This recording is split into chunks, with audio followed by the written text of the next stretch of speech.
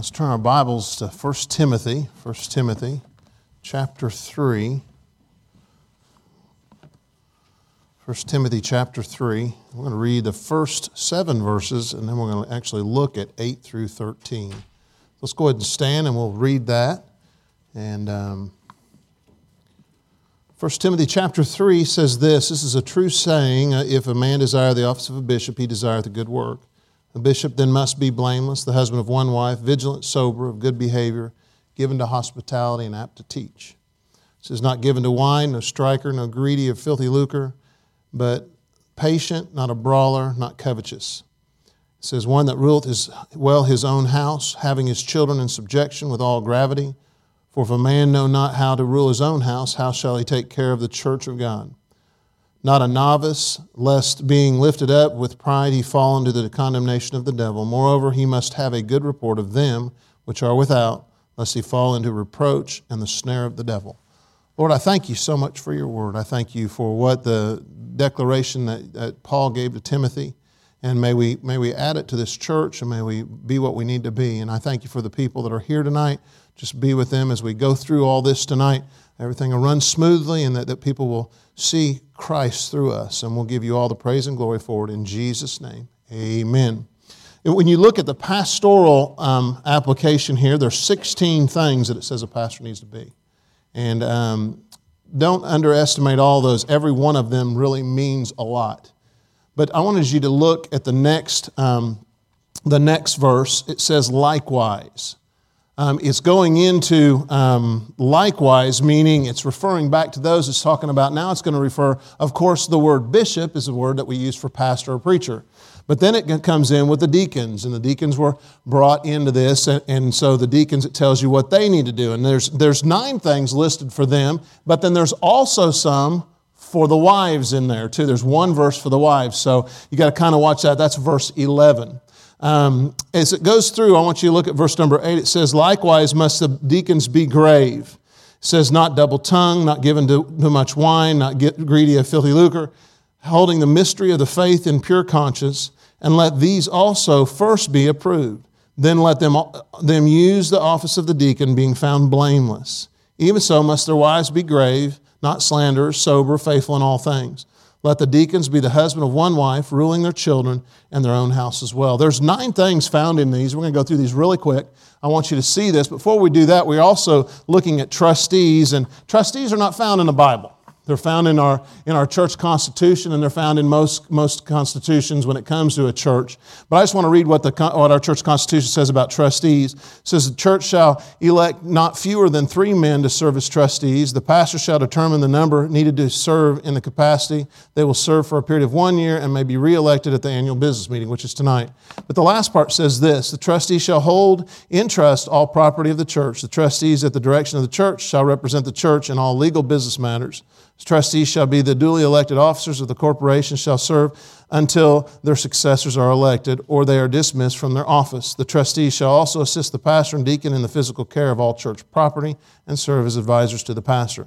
Because this church accepts the Scriptures as final authority rather than a tradition, the office of trustee shall not in any way be taken to mean authority over the church or the pastor. And thank God we don't have people like that. I've been in churches where people try to take over, and that's not a good thing. So that's what our church constitution says. I did not write it, I just read it, okay?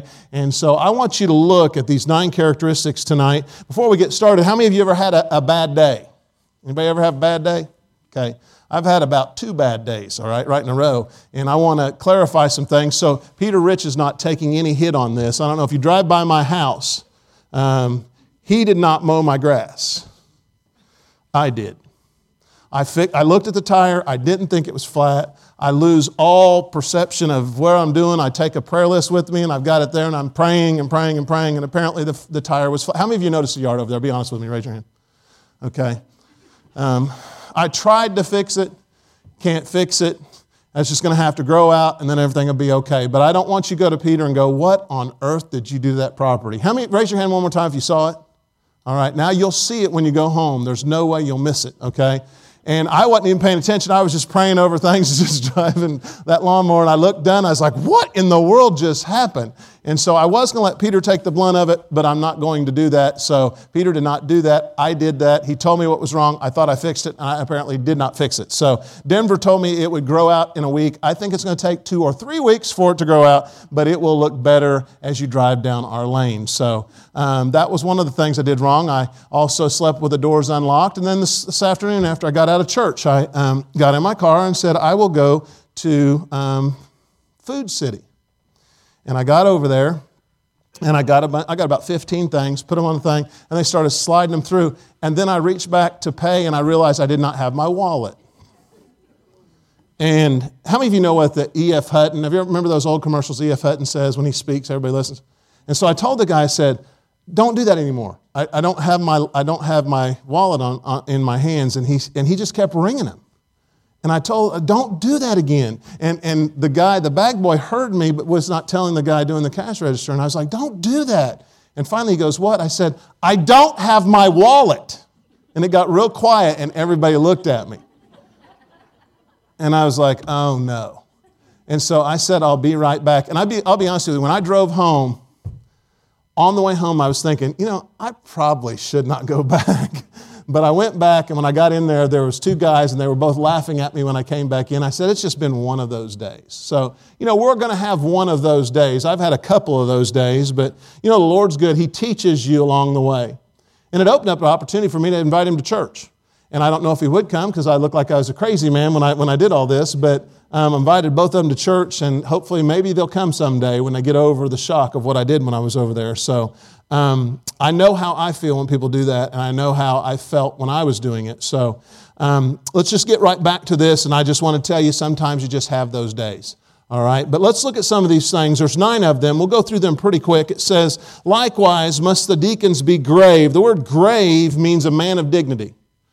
It's not the word that we would use, but it's the terminology means somebody that has dignity in them, somebody that people know. The next part says not double-tongued.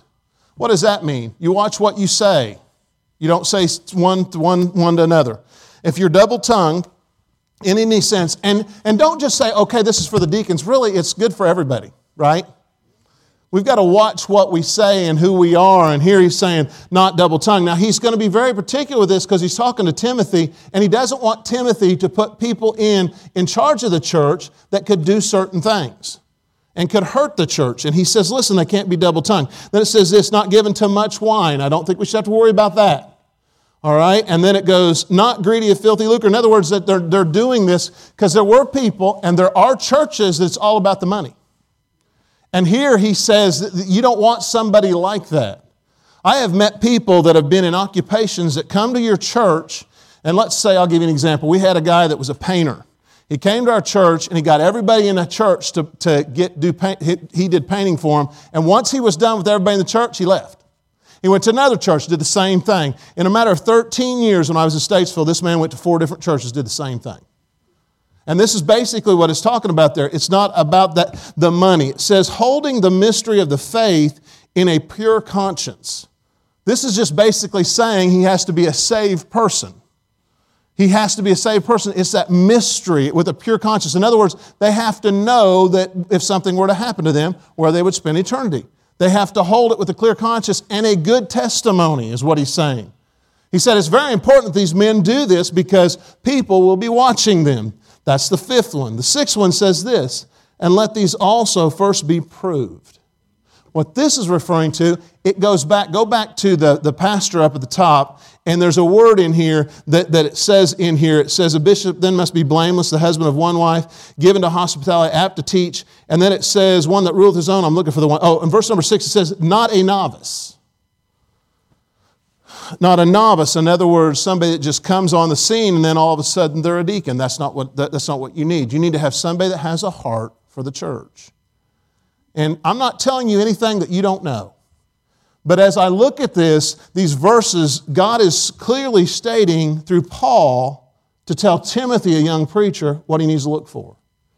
He says in the same verse, it says, then let them use the office of a deacon being found blameless. Here's that word blameless. I've met some deacons in churches that are not blameless. And I've met some that fit in these other ones. And you're always going to get problems when you have people like that. The people look and they know what's going on, and it just causes turmoil. The Bible also says in 1 Corinthians, it says, let all things be done decently and in order. That's why you have to do this. Now, ladies that are deacons' wives, look at what verse 11. That's strictly for you. It says this, it says, even so must their wives be grave, women of dignity. It also says not slanderers. I can't tell you how many people I've known in ministry that their wives have hurt them extremely. They can't be quiet. They're always on the attack, always wanting to know things. You know what? I'm thankful for my wife that she's not like that. I'm thankful that I don't have to deal with that with her. I've never had to correct her on it. She just knows it. She knows what she's supposed to do. And ladies, we're supposed to be not slanderers, sober. Now, this is not talking about alcohol here. It's to be alert around you. If someone has a need, find out what it is, and we'll go after it. I will tell you, that you don't understand this, but I was talking to Daniel about this, but our deacons do a lot here. You might not think they do, but I'm telling you, they do more than most deacons. The deacons here don't even know that. But I'm telling you, as I look at some of my ministries I've worked at and some people that I've worked under, I didn't even know who the deacons were at my first two churches. Do you know how many deacons they had in California? 100. There's a church running 2,700. We had 100 deacons. I didn't know who they were. I never went to a meeting, didn't know who they were. But, you know, I knew who 2 or 3 of them were because they were the ones that would get up and moderate certain things, but I didn't know very much about them. But here, it says, in the ladies, it says, even so must their wives be grave, not slanderers, sober, and then this last part is very important, faithful. Now, this is a whole blanket policy, in all things. What does that mean? It means faithful in all things. It's talking about just your faithfulness has to be there. Even with the trustees' wives, their faithfulness has to be there. They have to have a heart for the church. If you do not have a heart for the church, for a trustee or a deacon, we're in trouble. You know, there's been times where the deacons here have helped me. There's been times when I've been in deacons meetings and we agree on everything. And then there's been times when we don't agree on everything. But you know what? That's people just working together. Now watch this last part. It gives you 2 more things for the deacons. We went through 7. Let's go through them real quick. Again, the first one, be grave, not double-tongued, not given to much wine, not greedy of filthy lucre, holding the mystery of the faith in the pure conscience, and let those also be proved and blameless. And then it says in verse number 12, it says, let the deacons be the husbands of one wife. And that's not an issue here. It says, ruling their children in their own houses well. In other words, they have to, when their kids are in the home, they have to control their kids. And most of our deacons in here don't have kids. I don't think any of our deacons have kids in their home. But when they did have kids in their home, that was something that they looked at. That's what he said. He said, because if you can't control your home, guess what? You're not going to be able to control the church. And so it's very important that we do this. But I wanted to bring up one verse for you, and I want you to look at it. It's the one we kind of overlook when we go through this, and it's the next verse. Look what it says. For they have used the office of the deacon well purchased to themselves a good degree and great boldness in the faith which is in Christ Jesus. Look at the first part. It says, for they that have used the office of deacon well purchased to themselves a good degree. It's saying, listen, if you do this right, it's a good thing. It is a good thing to be a deacon. And it's not, if you're not a deacon in here, I'm not running you down, but it's just saying, if you've got this under control, it's a good thing. But watch the last part, and this is what I really want to talk to you about. It says, and great boldness in the faith. What our church needs is great boldness. We need to talk to others about what Christ has done for us. We need to witness to other people. We need to tell them what Christ has done. We need to have that great boldness. What is the biggest thing that holds people back from talking about the Lord? Fear. Right? Fear is the biggest thing that holds people back. Well, why are you talking about this? Because here he's saying, in this verse, he says, and great boldness in the faith. it wasn't easy for any of these people to stand. Sometimes I relate more to Peter when he denied Christ than I do Peter when he stood for Christ. Because there's so many times God says, hey, go talk to this person, go do that. And I go do it. But sometimes there's that fear of what they would say. And what is someone going to probably say to you? No, I don't want to hear that. And we're scared over, no, I don't want to hear that. But the Bible says in this, when Paul is writing to Timothy, he says, listen, and great boldness in the faith. And then he tells you where it's from. Look what it says. It says, which is in Christ Jesus. Your faith has to be so bold when it comes to Christ that you're able to talk and you're able to share that witness because people are counting on you. I go back to the story of the two guys that were in my cashiers. I could have just walked out and never said anything to them. But I guarantee you they would remember me with what I did. And so, although I felt awkward, God gave me an opportunity to talk to them. They won't forget what I did. If they ever were to come, they'd probably say, you're the preacher that forgot everything when he came over there. Yeah, I was. But as we look at this, God always gives us opportunity. And we can look at it and say, oh man, it's embarrassing. Some things happen in your life that are embarrassing and you don't want to talk about them. But God always gives you places and people, places to go and people to see. I challenged my class this morning when we were talking about witnessing to people. And I challenged my class to just look around if you think everybody goes to church. I went directly from here over to the grocery store. And I saw one person that I thought went to church out of 100. They were all over. They were buying barbecue stuff. They were buying ice. They were buying charcoal. They were buying all this other stuff. I wasn't buying anything because I didn't have my wallet, but everybody else was buying things. And when I look at it, I thought, man, these people might say they go to church, but they don't. They say that they've got Christ in their heart, but their actions are not backing it up. And so as a deacon, when you look at this, and the people that we're going to look at in just a second, and we're going to talk about, of course, the budget. But it says in verse number 13, for they that have used the office of a deacon well purchased to themselves a good degree. I appreciate the men that are willing to work in this church, and they put many hours in it. But the second part is the main focus I really want you to look back at. It says, and great boldness in the faith. Do we have that? Do you have it? You know, I find being in the ministry for so long that sometimes it's just natural. You know, I've done this so long, done this, I can just do this. But you know, that's not what I want.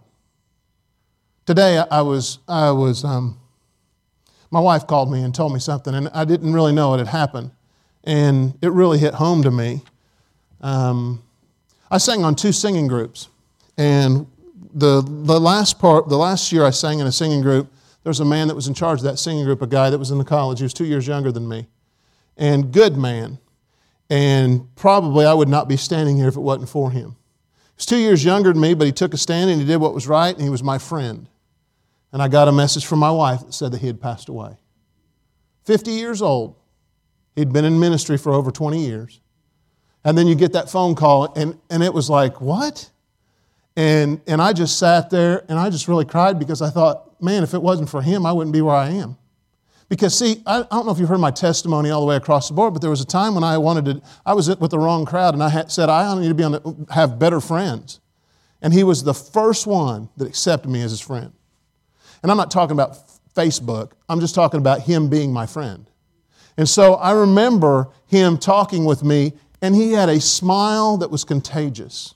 He was always a spiritual giant in my life. And then to know how short life is. His brother, I think I might have even shared this with you, his brother was in a car wreck. A deer got in front of him and he swerved, hit a tree. He's legally blind now, and he was in a coma for almost 4 months. His dad had just passed away, and he's just ravaged with all these things in his family. But why I'm saying this to you is life is short. We need to move forward. I'm at the age now where I have to figure out how old I am. Anybody ever ask you your age and you have to go, okay, I'm that old. I'm that way because life is going by so fast. And my point is this church needs to move forward. We need to pray for leaders in the church. We need to pray for their wives. We need to pray for the trustees, their wives. Sunday school teachers we need to pray for. Because we are a family. And we look at this and we go, wow, this is just, it's difficult sometimes because sometimes we don't get along. But you know what? We're people. We still should pray for each other. And we've got to do what's right with this. And when it comes to deacons and trustees, don't take this lightly. Don't take the budget lightly. I don't care if you ask questions. Just don't ask me. Ask the people that are getting up here, okay? I don't care if you ask questions. You need to ask questions. But you know, I want to end it with this. There's a lot of people in this room that need prayer. I just wrote some down today, and I was just thinking about this. Priscilla's going through some things with her feet that we need to pray over. Ray's sister and some of his friends we need to pray over. We got over here, we got Jim and Rosemary. They just got back from missing so much because of this illness that they've had. Marie Dankmeyer had surgery this week. We need to pray for her. Rich Wagner, you don't know who he is. He's not related to me, okay? He is Darlene's son-in-law that had I don't even know if I shared this. Do a lot of people know what's going on with him?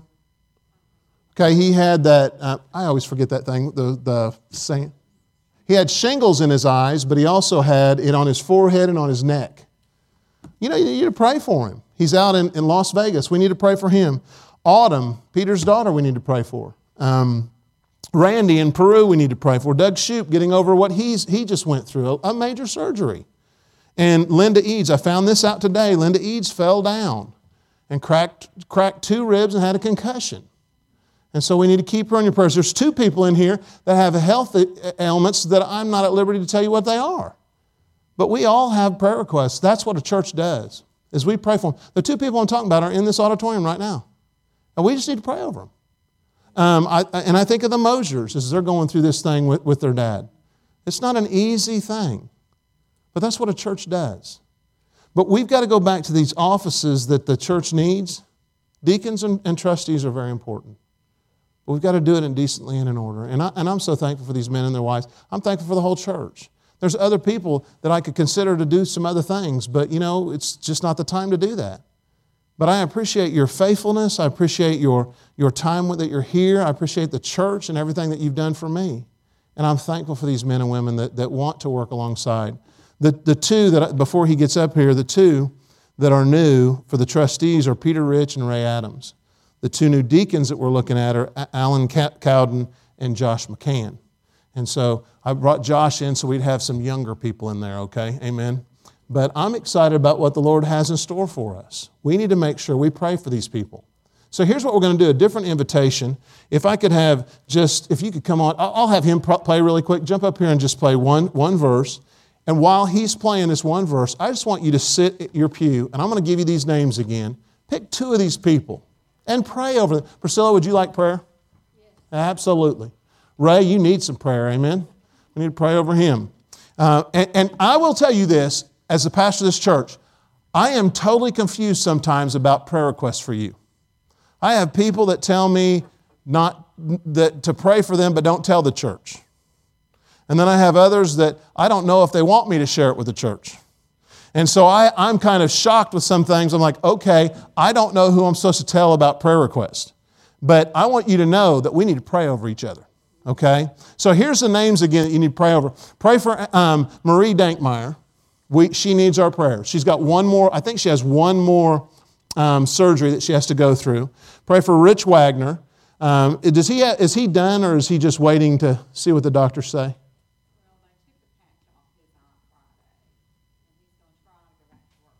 Okay, so keep him in your prayers.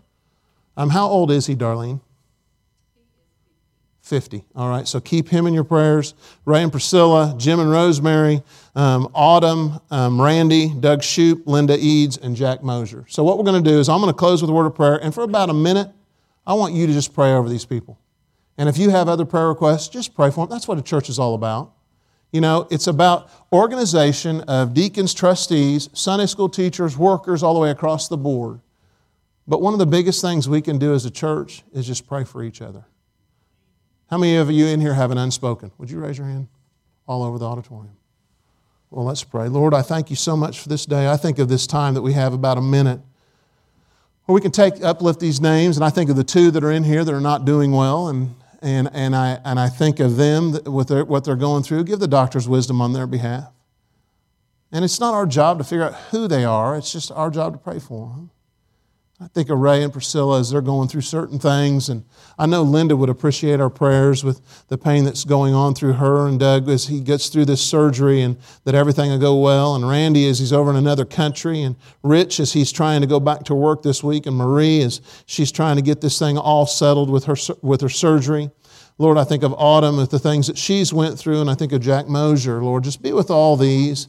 And as we as a church sit down and we pray over these things and these people, may we truly understand that you have something great for us. Lord, thank you for the qualifications for the deacons, and thank you for the qualifications of the bishop. Lord, thank you for these men that are willing to do this and help me through this, and thank you for the men that are willing to do on the trustee side. Lord, it's not an easy job on any sort, but Lord, it's what you've called us to do, and may we move forward to it. May we see God work in a miraculous way, a wonderful way. Lord, may we be the servants that you need us to be. And we'll give you all the praise and glory for it. In Jesus' name.